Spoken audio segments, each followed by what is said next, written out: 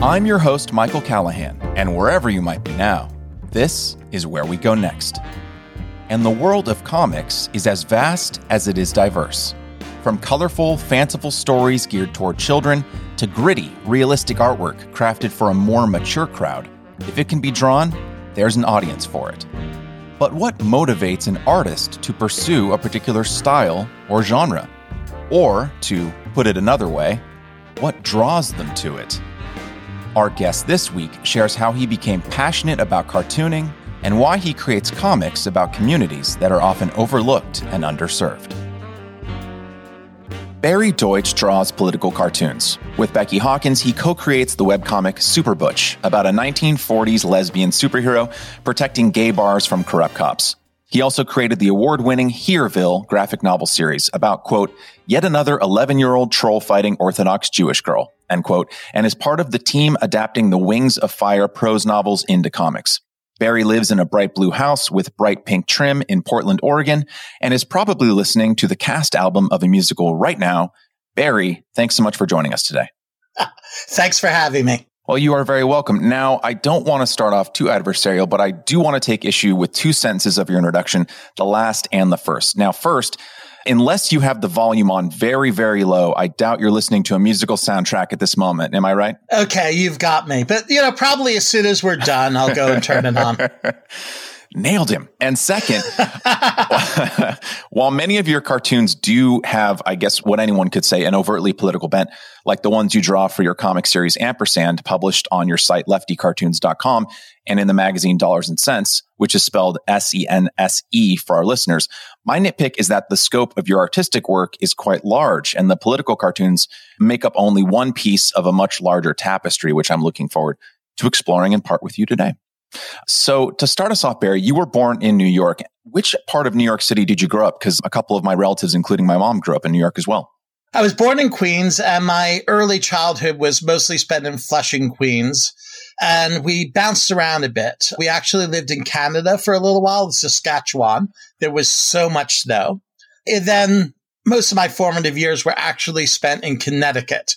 My parents decided that they wanted to raise me and my sister outside of the city. So they moved to commuting distance away. Oh, okay. Yeah, actually, my mom grew up or spent part of her childhood in Queens as well, right next to Flushing, actually. She, her mother, and her sister were the only three Armenians in what was otherwise an entirely Jewish apartment complex. What part of your childhood was spent in New York versus Canada versus Connecticut? Like, what years of your life? Okay, from until the 5th grade or so, I, by the way, have the world's worst memory from my early life. Generally, when I'm asked questions like this, if I weren't being recorded, I would say, hold on, let me email my sister and ask her. Well, here's a little secret about podcasting, Barry, is that you can just estimate it and no one listening will know. You don't have fact checkers on this? No, just my dog, Charlie, sitting next to me, and he's pretty easy on the facts. Okay. Until the 5th grade, I lived mostly in Syosset, actually. Okay. And also Flushing, but, areas of New York City. 1 year of that was my father's experiment with being an audiologist employed by the Canadian government. And that's the year we lived in Saskatchewan. That would have been, I'm guessing, around my 3rd grade year.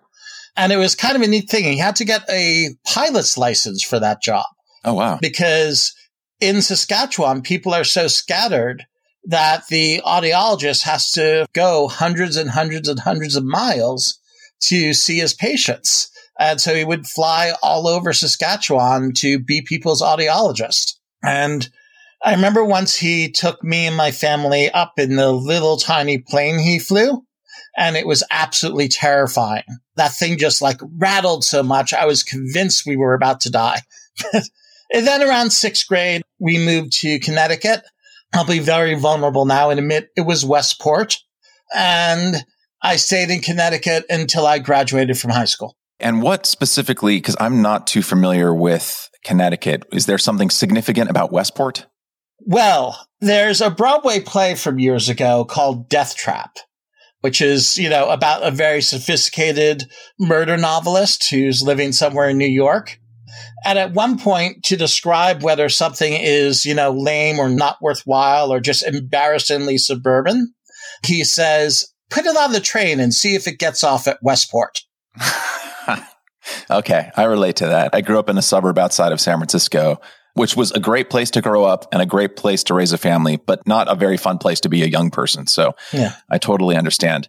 One of the reasons I wanted to learn more about your upbringing is I want to see how, if at all, your upbringing affected your artistic endeavors. So there are a couple small but significant memories I have of my father at a young age that, looking back, I think had a fairly large impact on the path that I decided to walk down. One, which I shared in part on a 10-minute episode announcing the name change of the show, is of he and I sitting on the floor of my parents' first townhome. I was about 3 or so, and he had his typewriter, and we sat on the floor, and I dictated stories of superheroes that he then wrote out on his typewriter, and then he read them back to me. Aww. And the other story, yeah. And that's why you became a comic book creator. Exactly. Well, the funny thing is, the other story is how excited I would get at age 5, 6, and 7 for him to arrive home from work, because there was always there's always a pretty good chance that he'd be bringing home new comic books with him. He collected comics when he was a kid. Nice. I know. Yeah. He collected comics as a kid. And I know that he's listening right now, and I know he's okay with me sharing this story, but he had at one point the first appearance of Spider-Man and the first 10 comics of the Amazing Spider-Man comic book series before I think his mom eventually threw them away while cleaning his room. But that is the most classic story. But him bringing home those comics and how excited I was to read them was also a very significant memory for me. But one obviously had a much larger impact on the course of my life, because I ended up pursuing writing, not graphic storytelling. So for you, Barry, what inspired you to pursue graphic storytelling as a career? And are there any events in your life you can point to as significant in contributing to that decision? Well, when I was a kid, I loved animals and I enjoyed science. So I was positive for so many years I was going to be a vet. And then I guess in the 8th grade, I was a year ahead. So I took 9th grade science, which is biology, and we dissected frogs. And I'm not sure if you remember what the inside of a frog looks like, but I'll just tell you right now, spoiler alert, it is gross. And that pretty much put a kibosh on the whole be a vet thing. And I'd also always liked comics, or been somewhat obsessed with them, but as a reader, not a creator. My parents had on their den wall over a sofa a framed Sunday Pogo page. And for folks listening to this podcast who don't know, Pogo is one of the all-time great American comic strips, and maybe the best drawn American comic strip ever. It ended, I believe, in the early 70s, so it'll be before most people's times. But this Sunday page, which was huge, it was probably like 2.5 feet wide by 2 feet high. I would just stand on the back of the sofa and read and reread and reread this Pogo page. And it was fascinating to me. It was fascinating. The story and the art were great, but also underneath the black, lush brushstrokes of the page, if you look, you could see the light blue pencil lines that Walt Kelly, the cartoonist, had done, as a guide for his ink before he did the final drawing. And you could see places where he'd use whiteout, or in one case where he or his assistant had messed up lettering and taped a new piece of paper over the original lettering. And it was the first time I began to really realize that comics were drawn by people. They didn't just, appear that way. So once Being the Vet was out, I sort of naturally began to think about, well, what else is it that I enjoy doing? Or really, I just did it. Me and my high school best friend, Brian Davis, used to, make comics together, and he would write, I would draw. And, by the time I'd reached the end of high school, I knew I was going to be a cartoonist. That part of the story where you talked about that realization you had when you realized that comics were drawn, they didn't just appear. It seems like a silly thing, I imagine, to some listeners, but I had that exact same experience with movie making. And when I first started going to film school, I connected with so many of my fellow students because they recalled very similar stories where they had that transformation in their minds, where they went from realizing or understanding as kids that, movies are just something that appear, to having that realization that they are actually made by individual human beings coming together to make something. And it can be a very significant moment in a person's life when they realize that, oh, wow, this thing that I love is actually something that I can do too. Definitely. And It's great when you're young enough, when you hit that point, that you don't yet have any standards, because your own work looks so wonderful to you then. Yeah. No, gosh, that's very true. There's a book called Making Movies by Sidney Lumet. And one of the very first things that he says, I think in the first chapter of the book, is that to be a filmmaker, you have to have a kind of constant willful ignorance. You have to believe in yourself to such an extent that you ignore a lot of the things that might prevent you from starting. Like, you have to have an ignorance of the things you do not yet know. Right. Because if you understood all the things you didn't know, you might never start. Yeah. There's a huge NPR podcast, Ira something. This American Life? Yes, This American Life.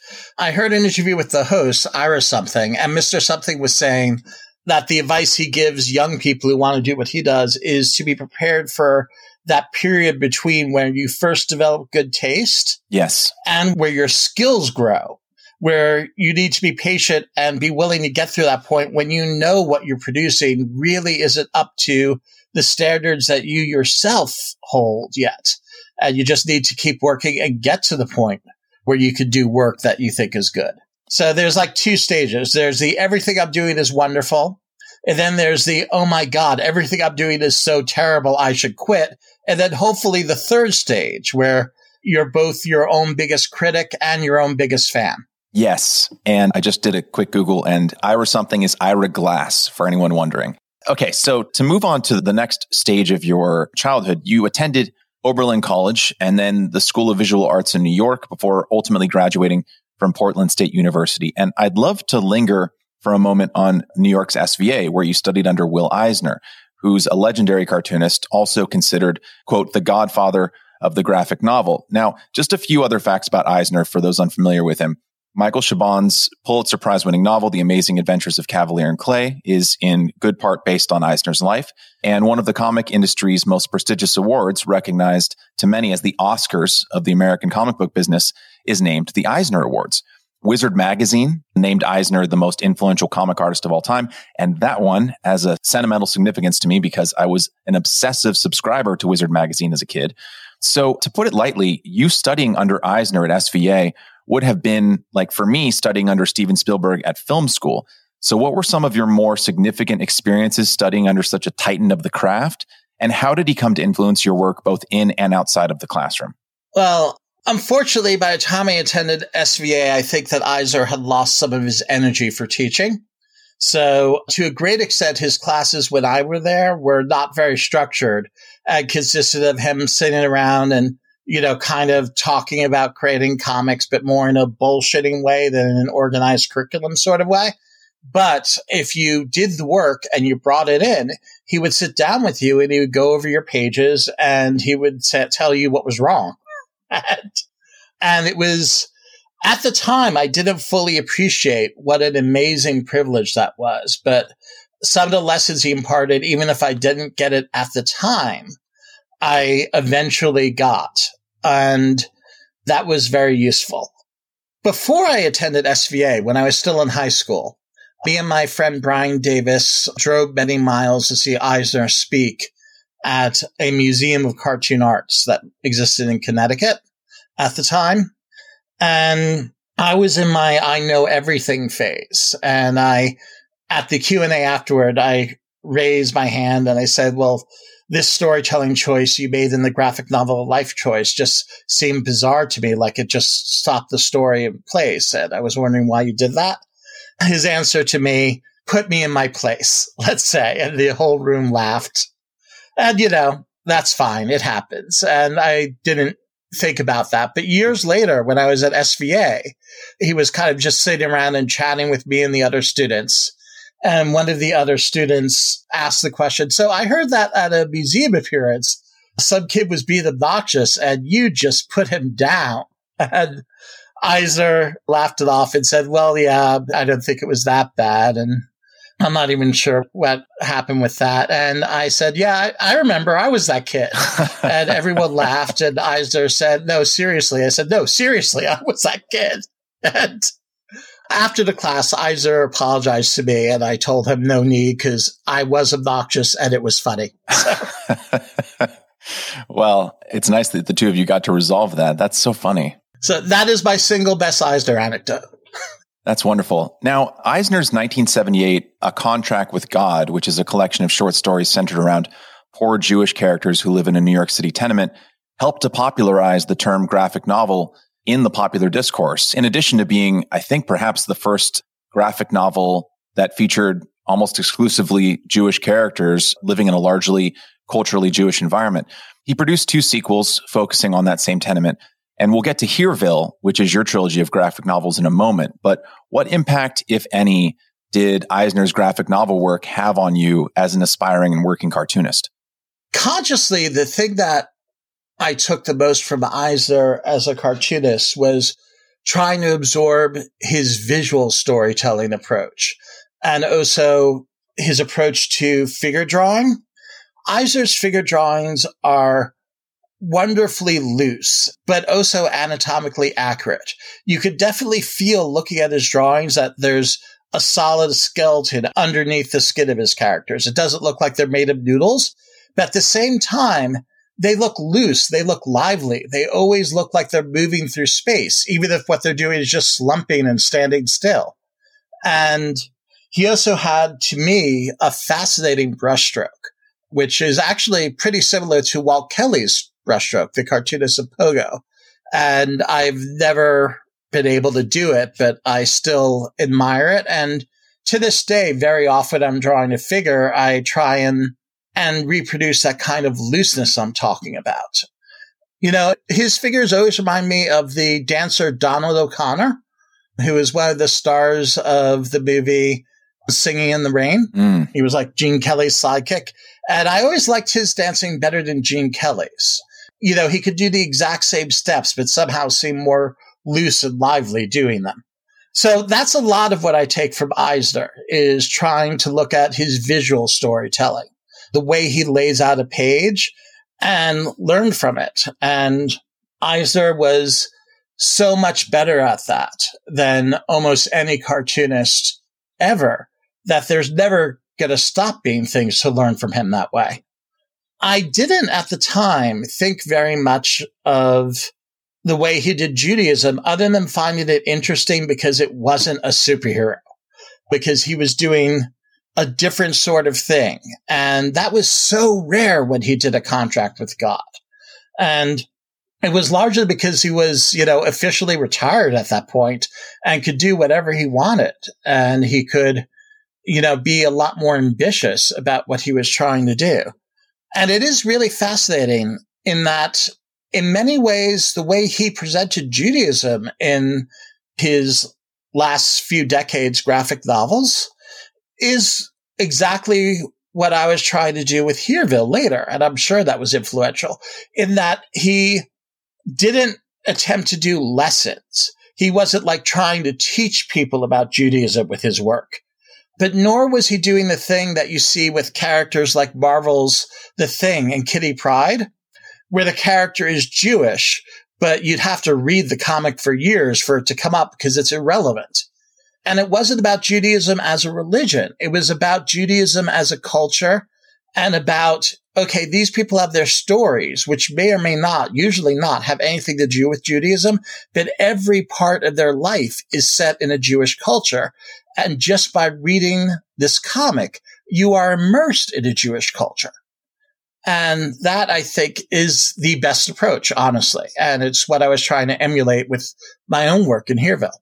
Yes, and we'll get to Hereville in just one second. But before we leave this general topic, I would love to just explore the art of cartooning and drawing comic strips with you just a little bit, because that idea of having like a loose limb body language that you were talking about, what are some things kind of in general that you had to learn as you were kind of building up your artistic skill in this area that maybe the average listener, right, who might read comics either in passing, or even someone who reads comics regularly but doesn't really understand the artistic endeavor of creating them, of creating the sense of movement, of creating a sense of vitality in what is basically just still images. What are some things that you think are underappreciated by people who love comics but might not understand the artistic skill required to capture something like movement? Okay, just as an aside, based on your question, it's not just still images, technically. Comics are still images juxtaposed. And I'm stealing that from a cartoonist named Scott McCloud. Oh, yes. Yes. The book Understanding Comics. The seminal Understanding Comics. Yes. So good. So good. Anecdote about that? When I was in Massachusetts doing a comic strip for the Daily Collegian at UMass, so I was still quite young, Scott McCloud, the author of Understanding Comics, he and his wife Ivy went on a trip, and I stayed in their house for a couple of weeks to take care of their dogs. And as he was leaving, Scott said, "Oh, I've got this script to my new comic on my drafting table. Feel free to read it." And Scott's scripts, I should explain, are fully drawn comics. They're very loose drawings. They're not the tight ink drawings that get published, but they are you could read them like a comic. They're that complete. So that was Understanding Comics. And so I read it in one very late night, and my mind was completely blown. It was so astounding. And then I realized I had to go back to drawing by what then would seem to be at that moment my stupid, petty little gag comic strip. And that just seemed very difficult to me at the time. I got Understanding Comics, I think, in my first or second year at film school, not because it was directly related, but reading that book, and I'll put it in the show notes, and I highly recommend anyone who's interested in even a little bit of understanding the art to buy it, because it is very easily accessible, even if you're not familiar with the field at all, and it's such an entertaining read. Absolutely. One thing I would say is that the length of time it takes to draw a comic book is underappreciated. For me to write and draw a graphic novel, for me, takes about 2 years. And that's if it goes pretty well. And that's like about 140 pages in my case. So it's a slow process. And is that just the drawing, or does that include the ideation that takes place before you put pen to paper, so to speak? Writing and drawing. Gotcha. I would say that one of the things that's difficult to understand until you actually begin to sit down and do it, or until you make a study of it in some way, like reading and Understanding Comics, is the extent to which the way you're arranging panels is partly about manipulating the reader's experience of time. Because you're trying to create these still pictures that when readers look at them in a certain order, the readers will be filling in the experience of movement and change in their mind. And movement and change is another way of describing time. The way we recognize time passing is because things do move and change. And so all sorts of things in comics influence the reader's experience of time.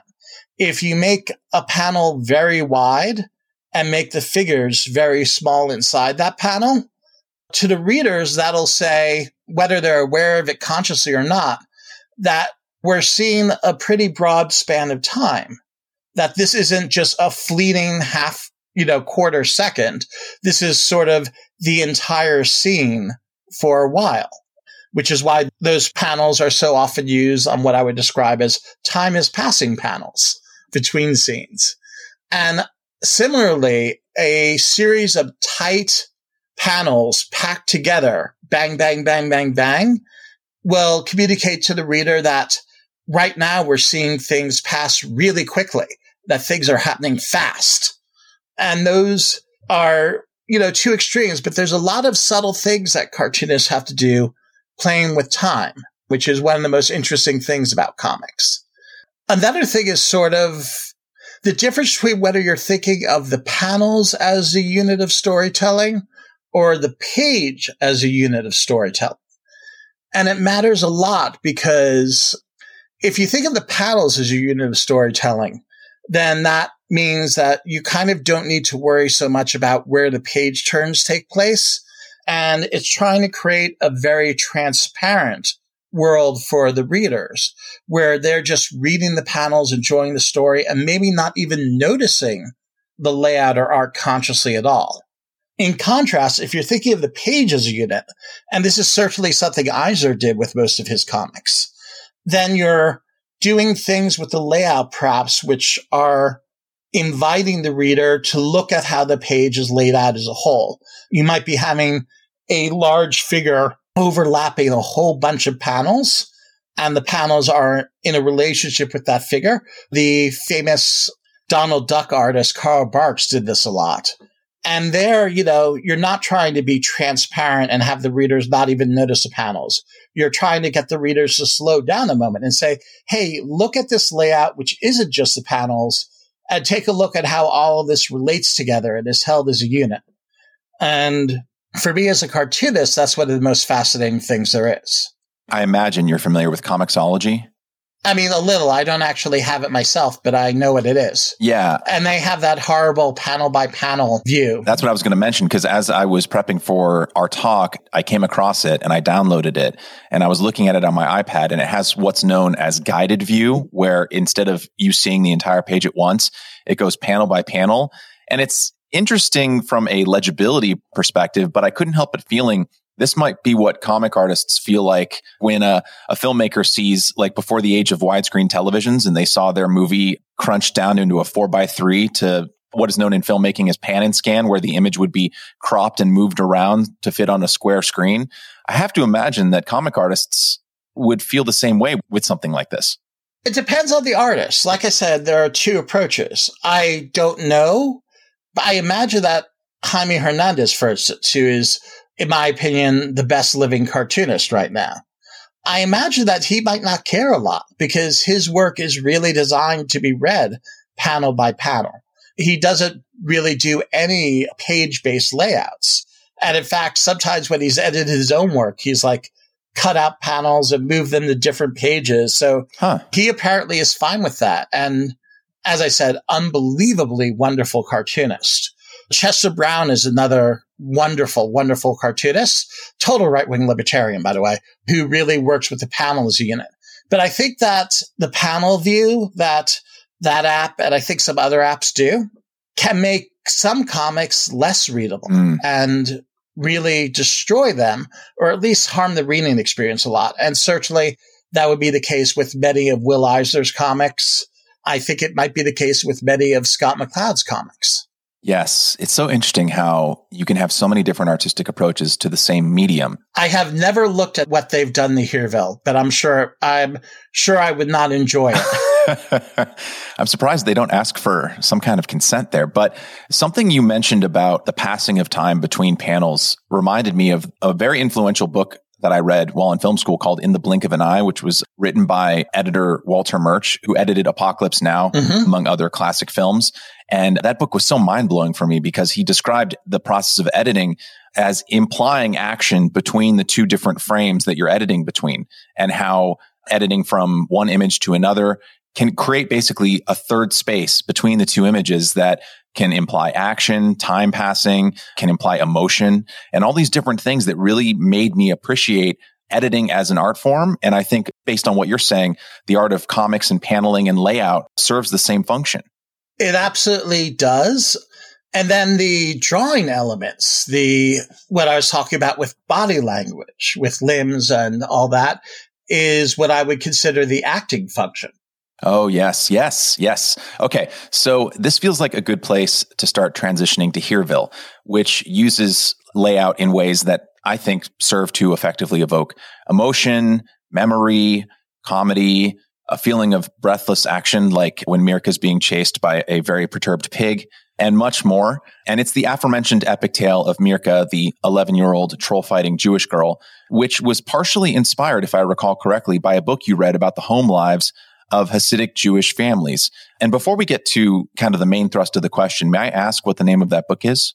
It's called Holy Days, The World of a Hasidic Family by Liz Harris.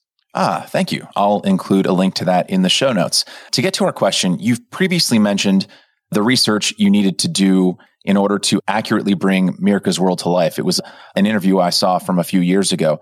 And you're of Jewish background yourself, but I long ago came to understand that there are 1,000 different ways to wear that label of what it means to be Jewish. So what was your own cultural and religious upbringing like? And what did you need to do to ensure you were authentically representing Mirka's family and friends? My parents raised me and my sister what I would call semi-observant reform. And what I mean by that is that I didn't wear a skull cap growing up, but neither did we have Christmas trees in the house. So both my sister and I were bar bat mitzvahed, and, we went to Hebrew school every week. but we didn't typically go to services on Shabbos morning. So I was always aware that it was a Jewish household, but, we had ham in the fridge. Curiously, my father became much more religious after he retired. And so my parents began keeping kosher. My father passed away years ago, but my mom still does keep kosher. My mom eventually became president of her synagogue. So it became much more central to their lives by the time Hereville came out. And my father, when I was joking about the way we were raised and talking about the ham, he was like, no, we never had ham. We always had ham. So I was never religious, though.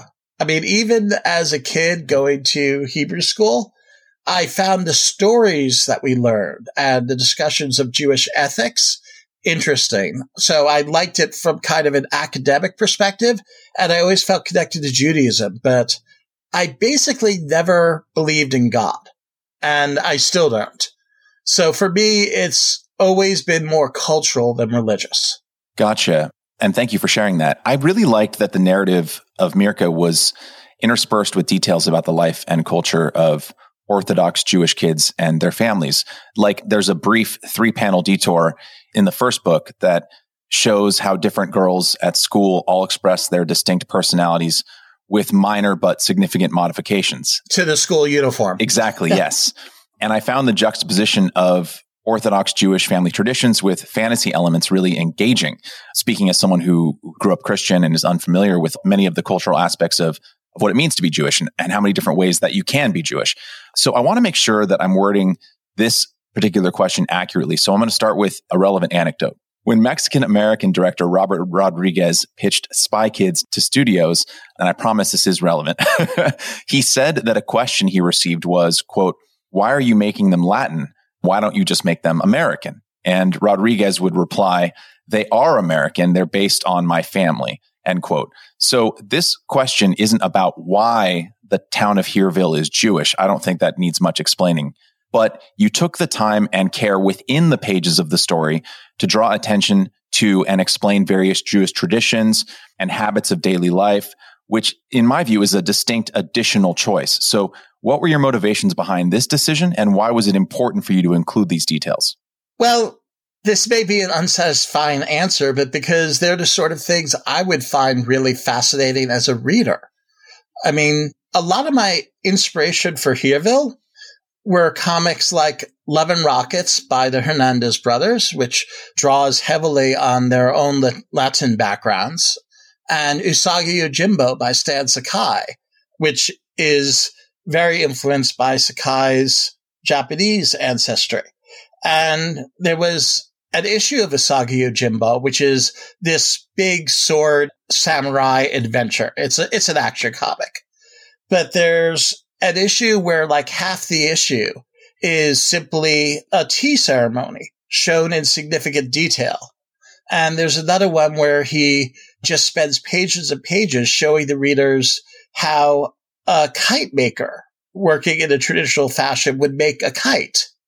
And I always love those. No one does a sword fight better than Stan Sakai, but my favorite things were always those little cultural digressions. And so to an extent, it was about thinking about, well, what is it I really enjoy as a reader? Because when I started Hereville, I was not thinking I'm going to do a kid's book. I was thinking I was trying to create a book that didn't already exist, but that I would love if it did exist.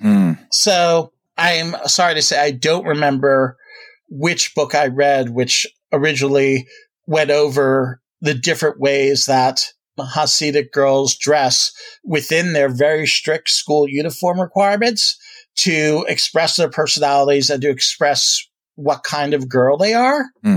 But when I read that, I was just fascinated by it, and I knew I wanted to include that in Hereville.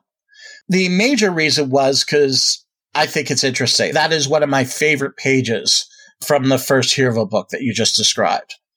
But also, I think it adds to letting people know about Mirka's life. I think it makes the town that she lives in, which is fictional, feel more realistic and detailed when we can see details of her life and that these things aren't just arbitrary. Yeah, and those details are really important. And I have to imagine that you were anticipating that a lot of folks who weren't familiar with Hasidic Jewish life or maybe weren't even Jewish themselves would be reading Herville, because whether it's translating certain phrases to English so that people understand what some of the characters are saying and including those little details, it seems like it's in many ways not necessarily geared exclusively to a non-Jewish audience, but it's keeping them in mind as a way to share the culture with people who might not be familiar with it. I didn't think about it that way at all. Oh. But I mean, I sort of did, in that, as I said, when I initially was creating Herville, I was thinking of myself as the audience. And I was not raised Hasidic or even modern Orthodox. I was raised Reform in an extremely secular household. And so I don't speak Yiddish. I didn't have any of those experiences that Mirka has, or not many of them. I didn't go to an all-Jewish school with school uniforms or an all-Jewish school at all. I did go to Jewish summer camp, but it was to answer an earlier question of yours. So part of the trouble I had with Herville was trying to keep things accurate. And I did do a lot of research, but research, will give you things to put in. It won't necessarily tell you the things that you're putting in thoughtlessly that are wrong. Right. And after the first book came out, an Orthodox rabbi in California volunteered to read the subsequent books before they came out and make sure I didn't screw anything up. And that was very helpful. He definitely caught some things. I had an uncle who's very Orthodox and spoke Yiddish well. And so he was an important resource. My mom introduced me to a professor who one of the things she studies is Yiddish, and she was an important resource as well. So as the project went on and more people became aware of what I was doing, it became easier to find the help I needed. Yeah, that's really interesting. It's kind of like the difference between learning Spanish in the classroom and actually speaking it, like let's say on the streets of Mexico. There's a difference between learning it formally and then also seeing how people integrate it into their lives. Yeah, and a lot of things I was most interested in are things that were initially very hard to research. If you want to find out how a Passover Seder works, that is easy. There's a lot of resources that will tell you what an Orthodox Seder looks like, the exact order of events, and so forth. If you want to find out what it is that Hasidic girls wear when they're playing basketball in the schoolyard, that is much harder to find. Yeah, I can imagine. That's a much more specific detail that might not be contained within the pages of a standard book. So one other fascinating topic that I'd love to explore with you in regards to Herville is your choice to make it from a female perspective. I wrote 2 short films from a female POV, partially as a creative challenge to myself and mostly because I was getting a bit bored writing dudes. So what personally led you to imagine Mirka as your lead instead of, say, her younger brother, Zindel? I never considered having the boy be the lead.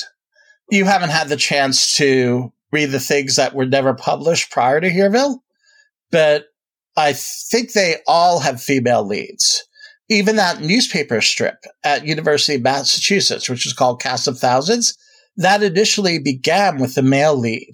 But then he met a girl who wanted to be his girlfriend, and very quickly she became the lead of the strip. So I think I've always been drawn to female main characters. And I don't know that there's a reason for it. When I was a kid, I was never a kid who only had male friends. And I'm sorry, I'm being a little incoherent, but that's because I honestly don't know why I'm drawn this way. It is certainly not because I'm drawing characters that I'm romantically attracted to, because obviously I'm not.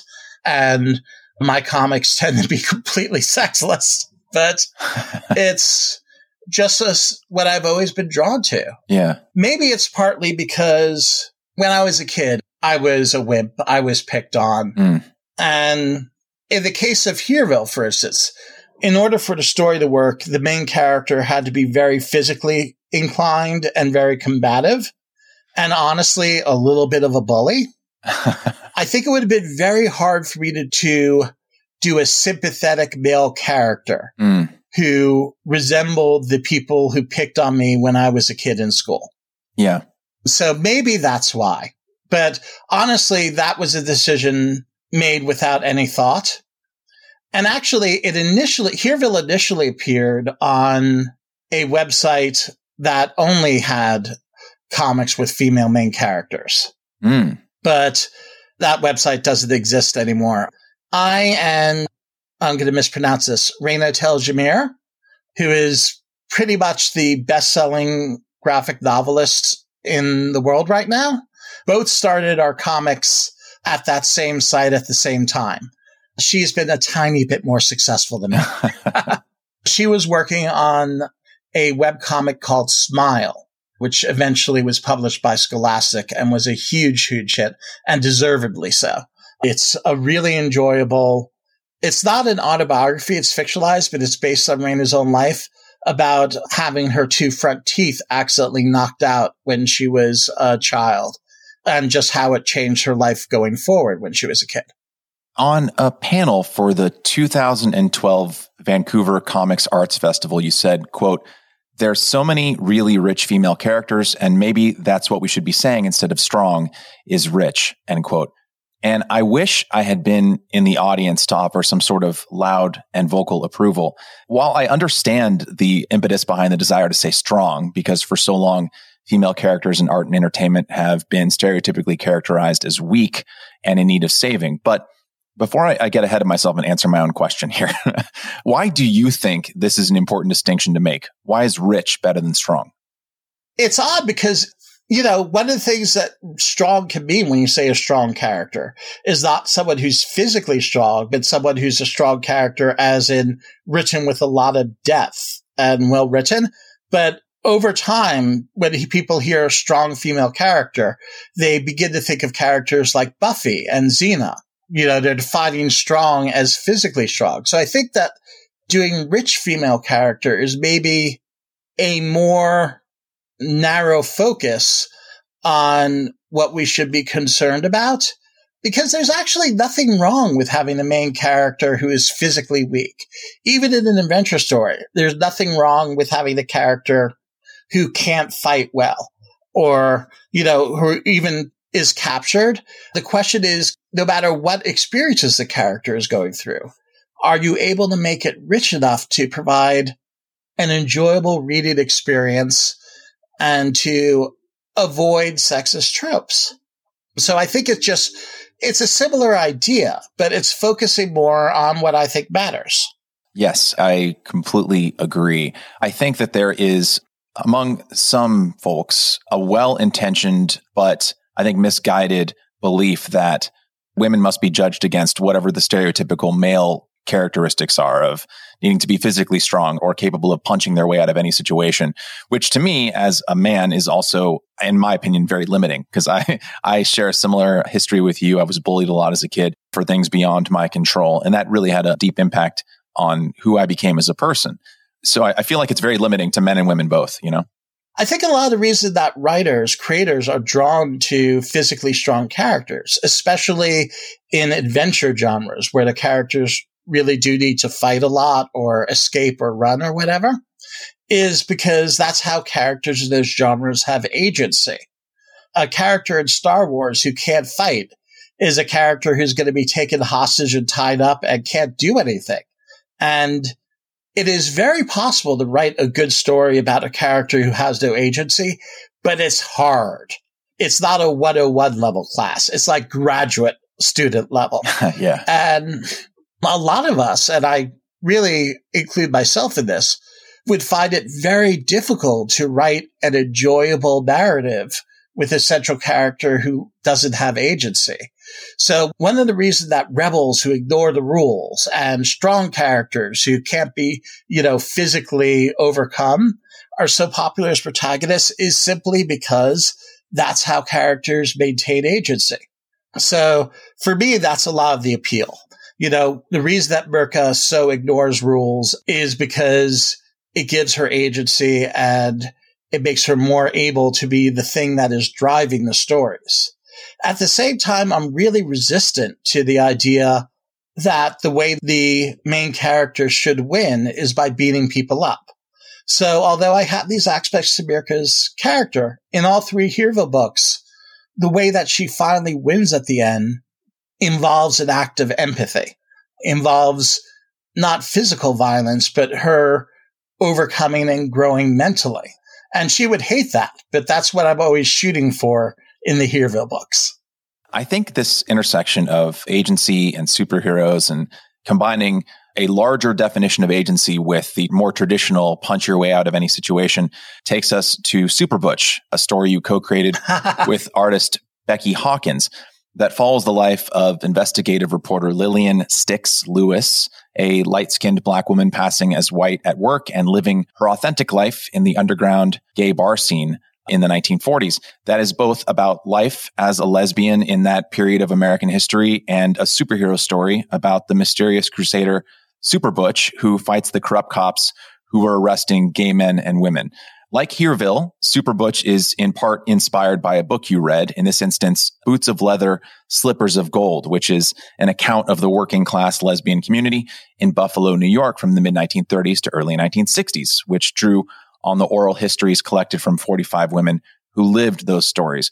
What were some things in that book specifically that connected with you and eventually inspired you to begin the creation of Super Butch?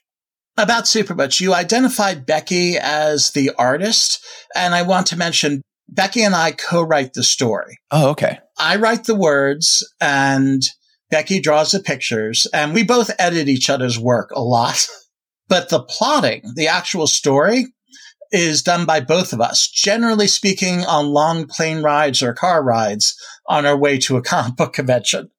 So I don't want to undercut what Becky does. She's the artist and she's a wonderful artist, but she's also, the story is coming from Becky as well as me. Oh, that's wonderful. And I think speaks to the kind of gap of information that can come from simply reading a thing versus actually speaking to the person who does the thing. Because as I was prepping for our conversation, I took a look at the Super Butch website and I saw, oh, you're the writer, she's the illustrator. And I went from there. So I'm really glad that you were able to kind of expound on that and flesh it out more so people understand truly how the two of you collaborate. Yeah, such a great collaboration. I love working with Becky. Okay. This was decades ago because I've been carrying the idea for Super Butch around with me for so long. When I read Boots of Leather, Slippers of Gold, I mean, the characters were appealing. I call them characters. Obviously, they were all real women because they were underdogs. And whether or not they thought of it this way at the time, they were fighting for justice. And how could that not be appealing? And one thing I realized when I read it for the first time, which I think would have been back in the 1980s sometime, maybe early 90s, is I remember thinking, well, this is the community that really needs a superhero. We don't really need Bruce Wayne, incredibly wealthy white straight man, to be a superhero because he's going to be protecting the banks from bank robbers. This is a community that needs a superhero. What they need protection from is the cops. So that was the initial impetus. And the particular things that worked into it, and it's hard for me to say what specifically came from Boots of Leather, Slippers of Gold, and what has come from other books I've read, is a lot of details about the bar scene, a lot of details about passing, not from that book, from other books I've read. The central distinction, central to Super Butch, between someone who is passing in the sense of becoming the white person, essentially, becoming someone who is living as white 24/7, and your closest friends, your spouse, may never know that you were white when you were born, versus someone who is 9-to-5ing, which is a real expression in the 1940s, who were passing as white in order to get along in some aspects of society better, to get into restaurants and stores that wouldn't allow Black customers, to get jobs that weren't open to Black people. But still, your central life, your loved ones, your family, you're still maintaining those connections and thinking of yourself as Black. So these are things which obviously I would not be able to get myself. So historical research and first-person narratives are so important. And that's part of what is so fascinating about Boots of Leather, Slippers of Gold. Other than the introduction, I don't think the authors say a word in the entire book.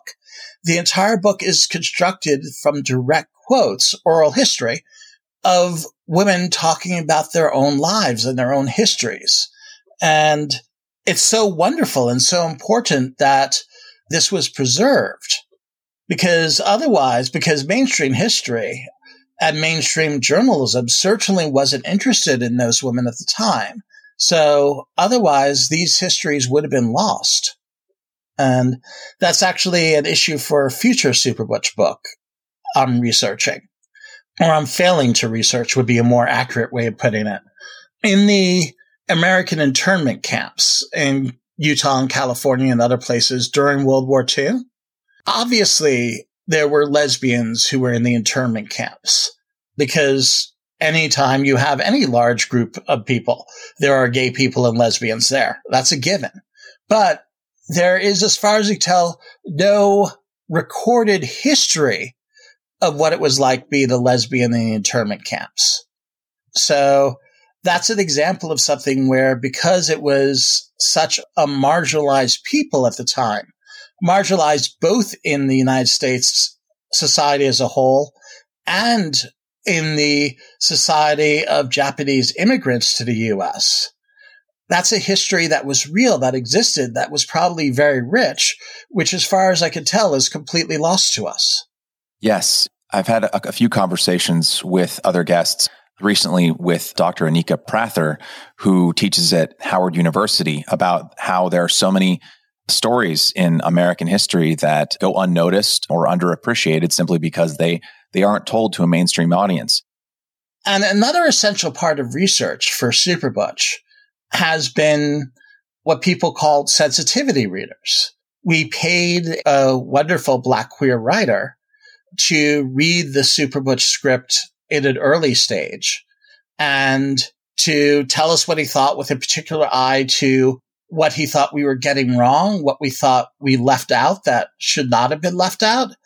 And that was a huge influence on the shape that Super Butch finally took. You know, like, I knew about the Black lesbian house parties from my research, but that was not originally a part of the Super Butch script. But when he read it, he said they liked the character, but he wanted to see that Black people in the Black community were actively a part of her life. And that caused a major rewrite to the script and, in my opinion, a major improvement to the script. Sometimes I see people talking about sensitivity readers as a kind of censorship, and that's ridiculous. The creative choices were all made by Becky and me, but we were able to make better creative choices because we had more information that he had generously shared with us.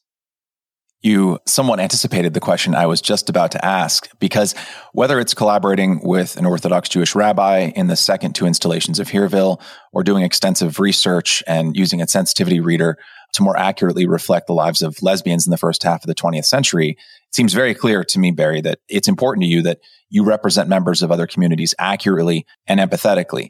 In episode 35 of the podcast, I discuss with filmmaker Nadia Gill, who is of Egyptian Mexican American heritage, the complicated and often fraught question of identity and authenticity in creative fields. Super Butch, as we've discussed here, examines the intersections of race, sexuality, and gender expression. So what are your thoughts on authenticity and representation, and who specifically gets to tell what stories? Part of the difficulty with Super Butch is that Becky and I are very inspired by what I think is the best soap opera comic strip ever done, which is called Deutsch to Watch Out For. And it was written and drawn by Alison Bechdel, who later became very famous for her autobiography, Fun Home, which gave her a lot of mainstream attention. It was made into an excellent Broadway musical, by the way. Deutsch to Watch Out For was attempting to create an entertaining look at a community, in this case, a lesbian community somewhere in the Northeast. And although Allison is white, she obviously couldn't do a portrait of a community in which all the characters were white. The community isn't like that. That was an inspiration for Super Butch, that Becky and I agreed early on that we didn't want to only look at, white Jewish characters that represent our own backgrounds. We wanted to be much broader than that and look at the community. That requires research. It requires us to be willing to write outside of own voices, because you literally can't do this kind of fiction where you're trying to show a diverse community and be own voices at the same time, not unless you're doing something with a large staff like a TV show. So we kind of had to decide early on, and I think we did without discussing it very much, that the choice was between the idea that you really need to be of someone's background to write that character, and the idea of doing a comic which was partly about a portrait of a diverse community. It had to be one and the other. It couldn't be both. The way I think about writing characters who aren't from my own background is that it's more challenging. It is a harder kind of writing because you have to do the research. You have to immerse yourself in the writings of people who actually are from that community. You have to be willing to listen to the criticism from people who are from that community, because otherwise what you wind up with is going to be bad and kind of embarrassing. And I think a lot of the trouble that people get into is things that are kind of not only someone writing outside of their own background, but writing badly outside of their own background. And it is something that is more likely to be written badly because it is a more difficult thing to write. In that way, it's a little similar to, does your main character have agency or not? You can write good fiction without the main character having the agency, but it's harder. I do think that people can write outside their own backgrounds, and for some stories have to, but they also have to be willing to put the work in. And this actually applies to a bunch of my political cartoons as well. A lot of my political cartoons, if the cartoon is based on a life experience outside my own, when the political cartoon is put out, and let's say the political cartoon is about discrimination against trans people or discrimination against disabled people, one of the things that's most important to me is seeing what the readers who are in that situation say about the comic strip. And if I can see a bunch of readers who are from the relevant background saying, oh yeah, this, then I feel like I got it right. I once had lunch with an ex-Hasidic woman who was interested in meeting me because of the Hero books. When we met, the first thing she was surprised by is she said she assumed I was ex-Hasidic. And I'm very obviously not if you meet me for 2 seconds. Or at least if you're familiar with the community and meet me for 2 seconds, you would know I'm not. But that is like the best compliment about Hereville I've ever heard. Yeah, that had to have been really flattering to know that even though you weren't from that community, you were nailing the voice of that community in such a way that the person assumed you were from it. That's great. One of the things that I really enjoy when I do book signings at bookstores or libraries is sometimes I'll be doing that and I'll see in the back of the room an obviously Orthodox couple there with their 10-year-old daughter. And that thrills me so much because odds are there isn't a lot of fantasy adventure fiction available for that girl, which really reflects her own daily life. So that is enormously rewarding for me when I see that. Now, I'd be remiss to not mention your years-long work on Lefty Cartoons, which is an ongoing comic strip that provides incisive and insightful commentary on topical, political, or politically adjacent current events.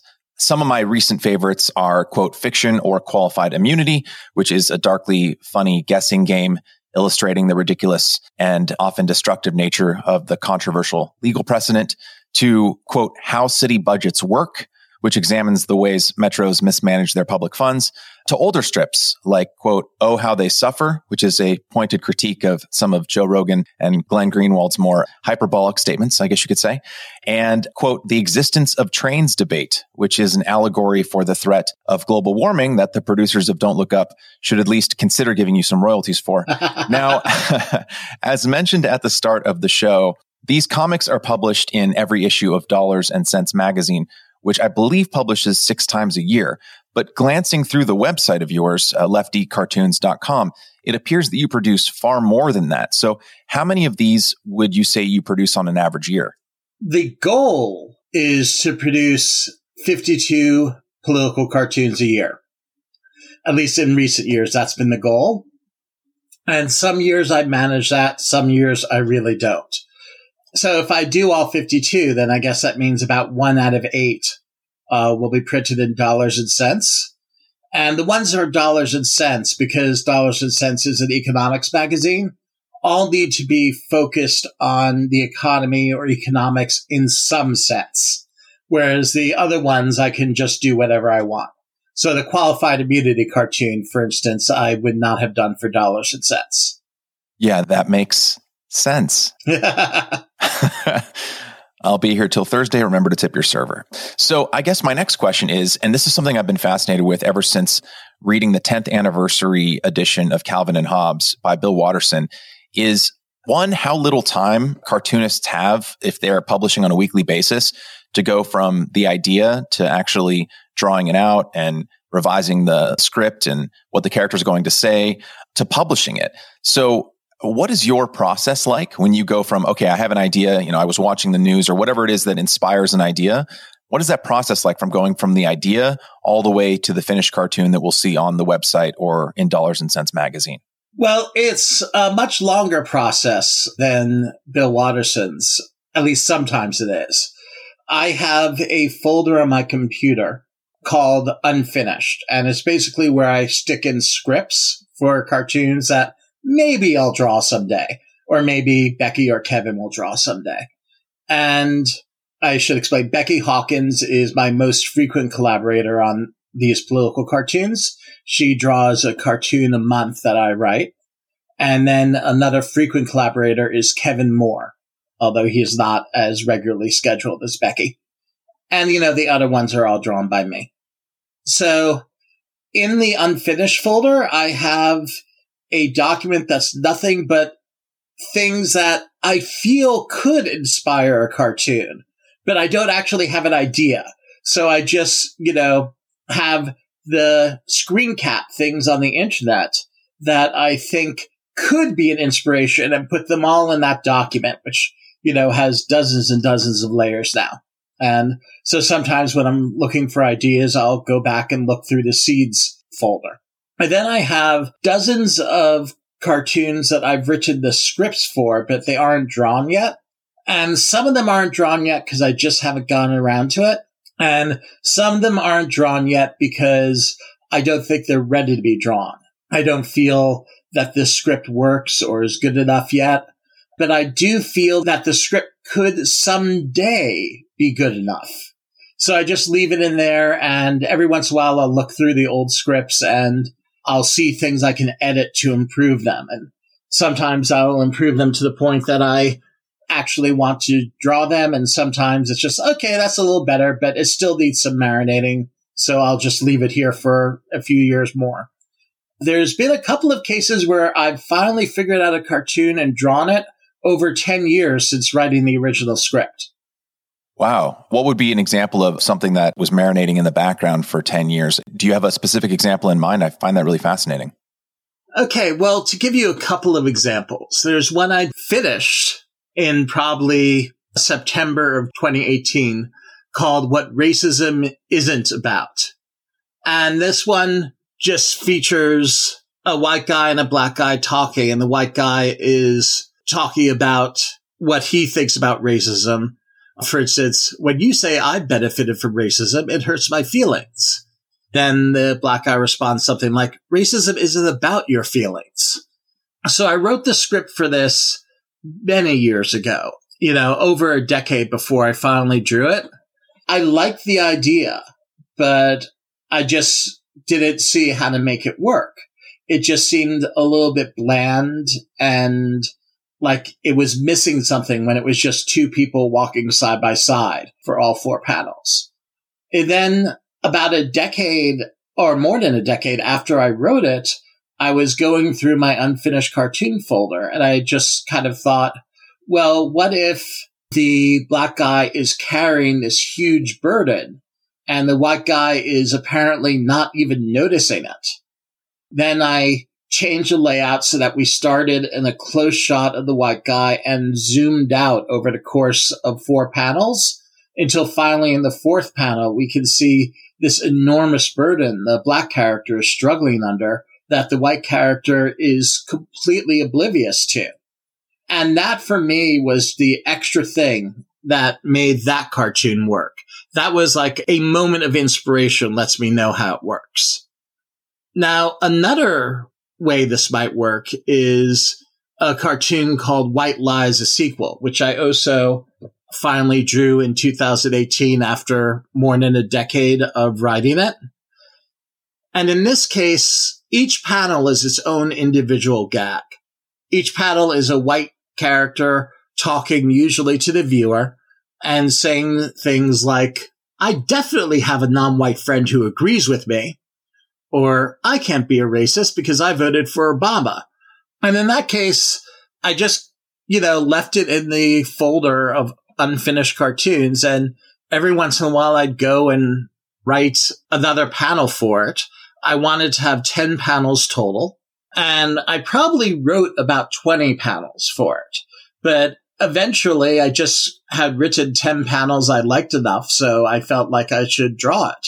It's a nice thing about working for myself. I could take my time like that.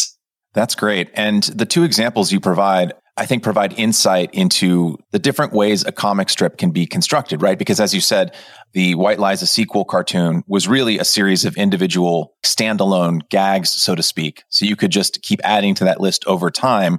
Whereas the first one you talked about, which was What Racism Isn't About, really hinged on having that payoff for the visual gag, which ultimately resulted in that slow pullout with the black man holding the gigantic boulder on his back, which is great. So I guess that leads to my question about what the differences are when constructing a strip like this for lefty cartoons versus something like Hereville when it comes to the constraints of the respective formats, right? Because with Hereville, and we talked about this a little bit earlier in our conversation about layout and how you can have different panels bleed into one another or disappear entirely. You can have an entire image take over the whole page or recede into the background. You can play with transparencies and all different sorts of things versus this format, which is much more formal. The lines between each panel are much more firmly drawn and set, and the structure of how you construct the narrative kind of has to hew to that format. How does that force you to think differently about how you're constructing those narratives, and especially within the limited, I guess you could say, time frame of how many panels you have to kind of execute, whether it be a joke or a commentary in a format like the one you use with lefty cartoons versus the freer environment, I guess you could say, of something like Hereville? I think when I was talking about Hereville layouts, I brought up the idea of transparent layouts versus more opaque layouts. The idea being that transparent layout, the reader doesn't even notice, whereas a more opaque one is a page that's sort of asking the reader to take note of the way the layout is interacting with the storytelling. I do a bunch of opaque pages in every Hereville graphic novel, also in Superbutch. And I really enjoy that form of storytelling. I enjoy it as a reader and as a creator. But in a political cartoon, I've found when I look back on the ones where I was experimenting with layout years later, they're often not the ones I like. A political cartoon, the storytelling needs to be as transparent as possible because typically in 4 panels, I'm getting across just one single idea.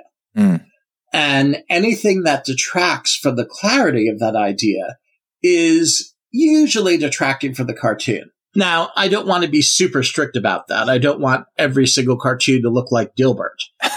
But I do want, I want to have a little room for me to be playful or to work on drawings in the way I enjoy. But basically, I stick to usually just 4 panels in a grid. because I feel that getting weirder detracts from the gag.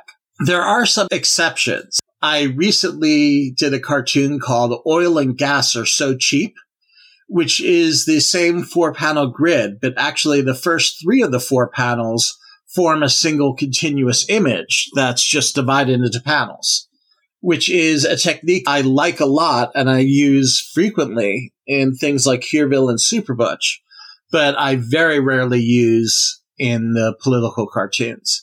And I don't know that anyone even noticed I did it in Oil and Gas Are So Cheap. I think that these cartoons are far less likely to be reread for the most part. And readers, pay less attention to things like that. And you also have the benefit of being able to break the fourth wall, like you did with the existence of trains debate. You kind of employ a metaphor of an approaching train to represent the threat of global warming. And then at the very bottom, you have someone pop in and say, what if readers don't understand that this is an allegory for global warming denial? And you, as an avatar of yourself, say, I'll find some subtle way to let them know. And I think it's pretty cool that you, as the author, can actually literally break the fourth wall, so to speak, and pop in and provide additional details in case you feel like the allegory might not get across to every single reader. Oh, absolutely. Although, to be fair, in terms of breaking the fourth wall, those other comics do it too. I mean, first of all, in many of my cartoons, the characters in the cartoons and the political cartoons are speaking directly to the reader, as if they're in a documentary. Right. So that's breaking the fourth wall a little. And Hereville has plenty of that. There'll be like these panels where the narrator, me, is speaking directly to the readers and explaining something about the world that I think they wouldn't necessarily understand otherwise. I really enjoyed that as a through line across your work. And I think that breaking that wall between the viewer and the artist can really form a kind of intimacy between the two, because you really feel like the author, the artist, is talking directly to you. So you've mentioned that some of your strips are collaborations with fellow cartoonists like Kevin Moore or Becky Hawkins, who's your longtime collaborator on Super Butch as well. How does this affect the overall process of making a strip? And what do you enjoy most about combining respective talents in this way? I mean, there's the enormous change in that I'm not drawing it. So the process becomes a little bit more collaborative. And in the case of Lefty cartoons, I am the boss in a way, and I am paying Becky and Kevin for their work. So I feel a little bit freer to interfere with their work. After they do the rough layouts, they'll send it to me, and it's not even a matter of wrong or right or better or worse. I will request changes to their layouts that make it feel more like one of my cartoons. Whereas on Super Butch, we have that same process, but it's a little bit more of a back and forth. And although I haven't asked her, I think Becky feels like she has more freedom to say, nah, you're wrong. I'm not going to do that. Having said that, the most enjoyable thing to me about the collaborative political cartoons is when they do things that I love that weren't in my script and I wasn't expecting at all. For instance, there's one called Real America versus the Coastal Elites, which I wrote and Becky drew. That's a great one. Oh, thank you. My script for that was just talking head guy talking to the reader for 4 panels. And that was it. So I was very surprised when Becky was looking through the unfinished cartoons I had. And she picked that one to draw and said, I'm really excited to draw it. And I was thinking, why? And then Becky did such fabulous things with the background, where the background in each panel changed according to what the character was saying. And in the third panel, it turned into this amazing collage of horrible things that right-wingers imagine are going on in urban places. And I just couldn't believe it when I saw it. That one remains one of my favorite cartoons. And a lot of it is I just get so much joy out of seeing the things that Becky made up that I didn't and wouldn't have thought of. I love the commentary you provide sometimes on the differences between how you work and your own drawing sensibilities and Becky's. There was one where I believe she drew I mean, to me, as someone who does not draw, the skill and time required to do something like what I'm about to talk about kind of just goes right over my head. So it was really fun to see you call it out. Are we about to talk about We Mustn't Ruin His Life? Yeah, I think so. It was the panel of the girl riding the bicycle and all the houses in the background. Yes. Yeah. And you called out how long something like that takes. And then I think she responded by talking about how, she goes about looking at Google Maps and then finding photos of houses and using that as inspiration. And basically the two of you communicated to me, the reader, who would, I think, take for granted the skill and time required to do something like that. It was really insightful for me to learn like just how long that takes and how difficult doing something like that is. But it's not difficult for Becky, was part of the point of that. Becky, you look at her sketchbook, she just is drawing the houses and buildings all the time. She'll see an old building that's kind of cruddy and rotting in the way she likes, and she'll just stop and pull out a sketchbook and draw it if it's not raining. So that's so much part of her vocabulary. And so it is the cartoon We Mustn't Ruin His Life we're talking about. And there's one panel in which she drew, it looks to me like there are 7 houses visible in the background, as well as 3 cars. And houses and cars are 2 of the things I most hate drawing. And the ironic thing is that after I wrote my intro to that cartoon, talking about how mind-blowing I found it that she did that, in her response, she commented that the only really difficult thing for her drawing that cartoon was the 4th palette, which has no background, but it's a close-up of a hand holding a smartphone. And why I find that funny is I love drawing hands holding smartphones. They're like in so many of my cartoons lately. And I find drawing a hand in close-up kind of fun and not very difficult. And that was a thing that really tortured poor Becky when she had to draw this cartoon. Yeah, that's such a fascinating part about the creative collaborative process. And I think it can apply to really any artistic field. I always love that aspect of creation and talking with artists about how they bring out strengths within each other. And it's just great hearing about how for you, it's difficult to do one thing. And for Becky, it's difficult to do something else. And how when you collaborate, and let's say she's illustrating something you've written for Lefty Cartoons, the panels are going to look entirely different because of where her strengths lie. And because of where her strengths lie, she's going to be thinking of ideas for those panels that you may not have ever even thought of because you're trying to avoid what you perceive are your weaknesses and play to your strengths. And I find that such a fascinating part of the creative process. That's been something I've had to learn in Super Butch. I've developed this reflex over the years of not doing panels which require me to do heavy architectural work.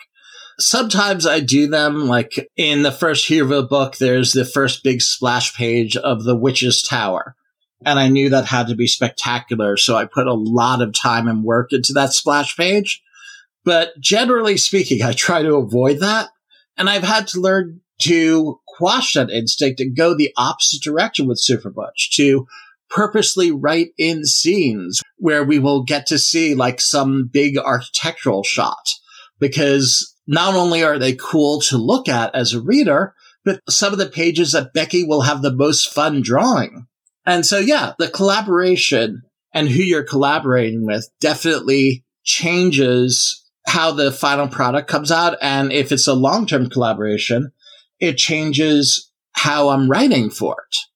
In the case of Kevin Moore, he has this fabulous underground / Mad Magazine aspect to the way he draws. And so when I do scripts that I know are going to be drawn by him, I try and lean into that. Or if I have a script that maybe I didn't write thinking of Kevin, but looking at it now, it involves a lot of gross things and vomit, I'm going to think, oh, I'll ask Kevin if he wants to draw this one, because he's great at that. That's really great. It's such a wonderful aspect of collaboration. So before we get to our final question, I want to briefly read a testimonial from someone who has a pretty strong opinion of you, Barry. Quote, "Have you ever had someone come to your school to tell you about their book and then bore you to death? Well, that will not happen if Barry Deutsch comes to your school. He will show you how to draw cartoon characters and will tell you about how he wrote his story in a fun and inspiring way." End quote. And that opinion comes from Sarah, who was in 5th grade at the time. This is, of course, a quote from an elementary student who experienced one of your Hereville school presentations, which you give to children grades 3 through 8. which includes a live drawing session and a reading from one of the Hearville books, featuring students reading the parts of different characters while the illustrations are projected onto a screen. Now, I imagine some of that has changed since COVID and various lockdowns, but inspiring creativity in children is something that is quite near and dear to my heart. So what inspired you to start giving those presentations, and what are some of your favorite memories from doing them? Well, my sister is a school teacher in Ithaca, New York, and she teaches mostly the third grade. And so after the first or second Hearville came out, I'm not sure which, she asked me if I could come talk to her school. And I said, oh, sure, that sounds like fun. And I put together a slideshow, and I had no idea what I was doing. And my sister, Allison, also didn't really know what she was doing. So she scheduled me, instead of doing like a big auditorium reading, she scheduled me to speak individually to every classroom in the entire school building. So it was like this 4-day odyssey where I was speaking to 5 classrooms a day or something like that. But it was like boot camp for giving school presentations, doing the same thing over and over and realizing that, okay, that didn't work great. The students looked bored during that bit. What can I change? What can I cut out?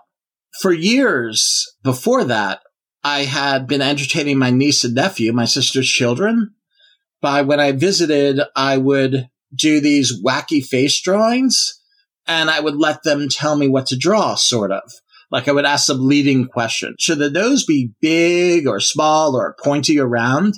And whatever they told me, I would do a much exaggerated version of that, because that is a cheap way to get laughs out of any child. And my sister suggested I start incorporating that into what I was doing. And so I did. The children would scream, literally, to the point where after I've been doing it for a year or two, I started warning the teachers ahead of time that there are going to be points where the kids are really loud and that they shouldn't think that this disturbs me. After that, I occasionally started doing other schools that were not my sister's school, and I learned that the way my sister worked me to death that week is not the norm. And the presentation evolved over the years. I eventually learned that the reading was a bit more fun if I had the students read parts. And then I eventually realized that if I picked a scene with a lot of sound effects and I had all the students who weren't readers, if I assigned the entire room the job of reading the sound effects, not only would it be more fun for them, the kids would be paying much more attention, because even if they're not very much into reading, they are very much into watching to see when the next sound effect comes up so that they can make fake barfing noises or whatever.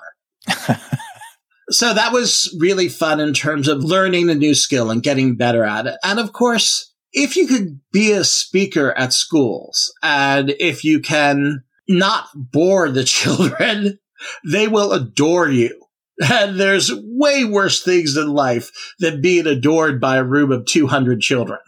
And one thing which I didn't expect at first, but which I began hearing from teachers almost after every single appearance, is that for days or weeks after seeing me, I do a drawing demonstration of how I draw Mirka. And, I do the basic thing of showing the underdrawing, like a circle with a cross through it, indicating where the eyes, nose, and mouth will go. And for weeks afterwards, kids will try to incorporate those same techniques into their own drawings. And I thought that was great. So I can't say I have anything of great depth to say about this other than, cracking up a room full of children so that they're screaming and crying with laughter and you feel like George Carlin. That is wonderful. That is one of the most fun things about my job, or it was before COVID. But I'm hoping to be able to do it again someday if we ever get to return to normality. Well, I think you did say something of pretty good depth there, Barry. It makes me recall a memory that I had from working with an organization called the Young Storytellers Foundation here in Los Angeles. And they have sessions for elementary, middle, and high school students, although I exclusively volunteered with elementary school students since I found their temperaments most suitable for me and my incredibly corny sense of humor. But there's one memory that I had, how the process worked back then. I think it's still pretty much the same, although perhaps with some slight modifications. It's been several years. But over the course of 8 weeks, there would be 10 adult mentors assigned to 10 fifth graders and one head mentor, which was the role that I was filling. Over the course of these 8 weeks, we would guide these 10 children pulled from various classrooms in a given elementary school. We'd show them how to write 5-page screenplays. Now, some of that was about format, like here's what a slug line looks like. This is how you describe a character in a screenplay format. But most of it was enabling and empowering these children to create whatever story they wanted to outside of the boundaries of a homework assignment.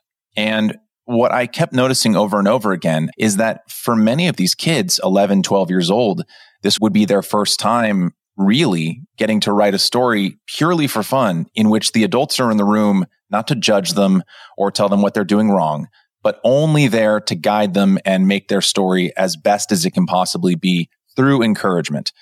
And there's this one story I have. I'm going to try and keep my composure here. There was this girl that I worked with in one of these 8-week sessions. Her name was Michelle, and she was very quiet. Because one of our mentors had to leave within the first week, even though I was the head mentor, I took on the assignment of her mentor as well. So I would sit down next to her for an hour each week during our sessions, and I would, help to empower her to write this 5-page screenplay, which ended up being just a really fantastic story. Kids' imaginations are wonderful. But the thing that I remember most from my time with Michelle is how much she changed in just really 8 hours of total time of us being with her. The first 10 to 15 minutes of every class was, everyone playing games that were always related to whatever the theme of storytelling was that day. Then there would be about 30 to 35 minutes of one-on-one writing time, and then like 5 minutes of closing time, right? And what I noticed over the 8 weeks and just an hour a week was how slowly but surely she came out of her shell. She went from not talking at all, not volunteering for any games, trying to pry story details out of her, like, what environment should this take place in? What should this character's name be? What should they do next? It was like pulling teeth, from like uncooperative patient.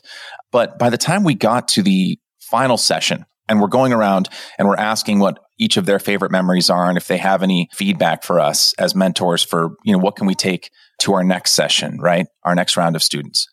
And Michelle raised her hand, something that she would always avoid doing in the first several weeks. And she said that her main comment was that she just wishes that it was longer and that the session would never end, right? So what I found really, I'm a softie when it comes to this sort of thing. But what I connected with in your story, Barry, is that I think that your answer does have a lot of depth, because I think as you demonstrated, just an hour with a child and exposing them to something that they were perhaps never exposed to before, like the art of drawing, or drawing in a way that is really fun and interactive and relatable, that isn't about work, but about joy, can have a really profound and long-lasting impact on a kid that can last for weeks or months or years. And so anyway, I don't mean to make this all about me and my story, but I wanted to draw a connection there, because to me, I think the work that you did there and are doing with children is really important, because it only takes a small moment like that from an adult who cares and talks to them in a different way about what they're passionate about can have a life-changing impact on a kid. Actually, I do very often talk about doing cartooning as work, as a job, when I talk to kids, because one of the things I want to do, and keep in mind, I'm often talking to older kids than you talk to. I don't do this when I'm talking to kindergartners, which I sometimes do. With kindergartners, it's all about, okay, what's going to make them laugh and be a fun experience to watch someone who's good at drawing draw, and then I'll be out in 15 minutes. Whereas with older kids, I like talking a bit about cartooning and the arts as a career path. And I talk about how much practice is required and how even with a lot of practice and skill, to make a career of this is going to require luck. And that's important. And I also talk about, especially the Q&A with the older kids, someone almost invariably will ask me how much money I make. And I can honestly say I don't make very much money. And that can be a lead-in for me to talk a bit about the economics of being a working artist and talking about things like when you decide where you want to live, what kind of home you want to have around you. Part of what you're deciding is what kind of job you could afford to have.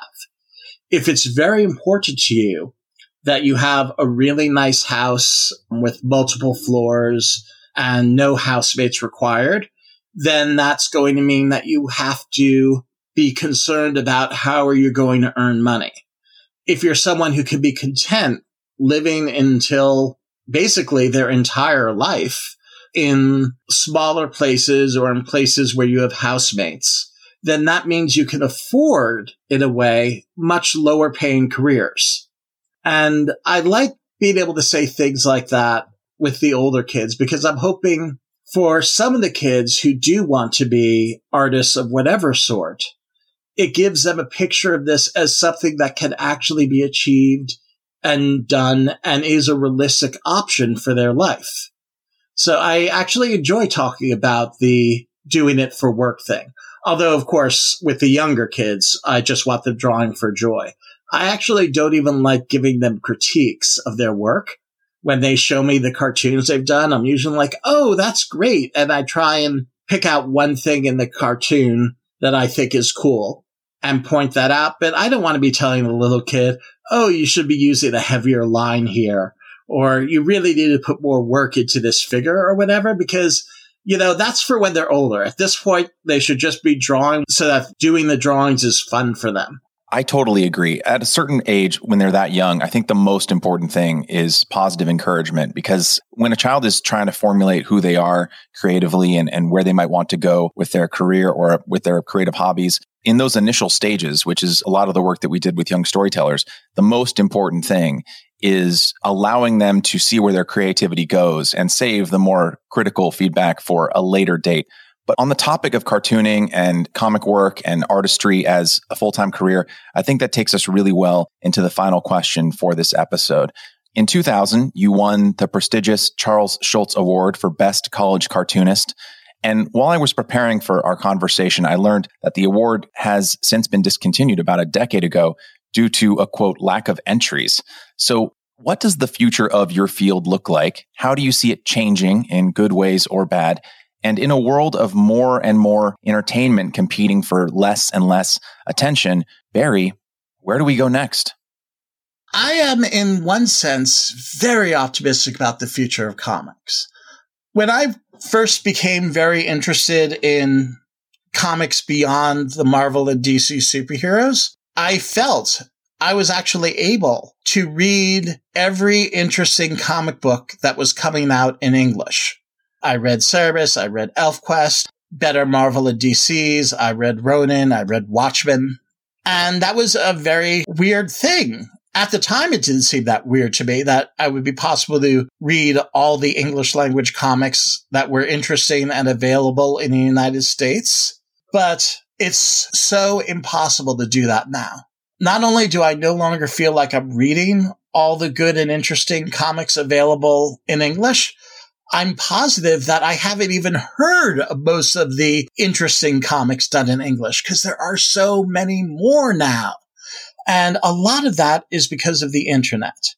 The internet has disrupted some forms of cartooning a lot, especially political cartooning, because with the forthcoming death of the newspaper, as newspapers have shrunk, there are fewer and fewer staff editorial cartoonist positions. That whole way that political cartoonists for generations made their livings is more or less gone now. There's still a few people in it, but, when they retire, it'll be gone. But on the other hand, the barriers to entry, the barriers between a cartoonist and the audience have gone way down because you can publish your comics yourself on the web. Now, just doing that is no guarantee of finding an audience, let alone making a living. In any artistic field, that is always going to be difficult. But it's gotten so much easier to at least get that first step, getting your work somewhere where an audience has a chance to understand it. That first step has become trivial almost. That's a wonderful thing. There are so many great comics coming out. Additionally, we're seeing a steady stream of amazing European comics translated in English, and a much bigger pool, manga available in English. And that's an enormous amount of comics to read. And manga being available in English for the last couple of decades, it's basically led to having a bunch more female cartoonists. Because when I was a kid, comic book publishers weren't making comics for girls. And if you ask them, they would usually say, well, comics are visual. Girls aren't into that. Girls don't like this stuff.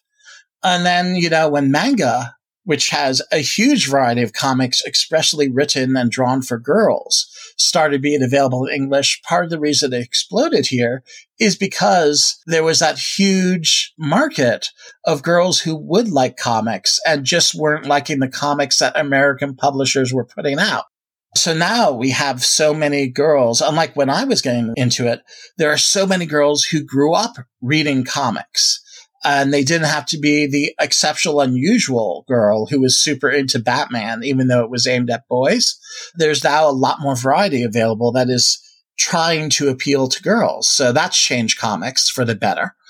Classic American comic strips from before either of us were alive, are being reprinted now more than ever. And that's another huge field of great comics that's become available to us.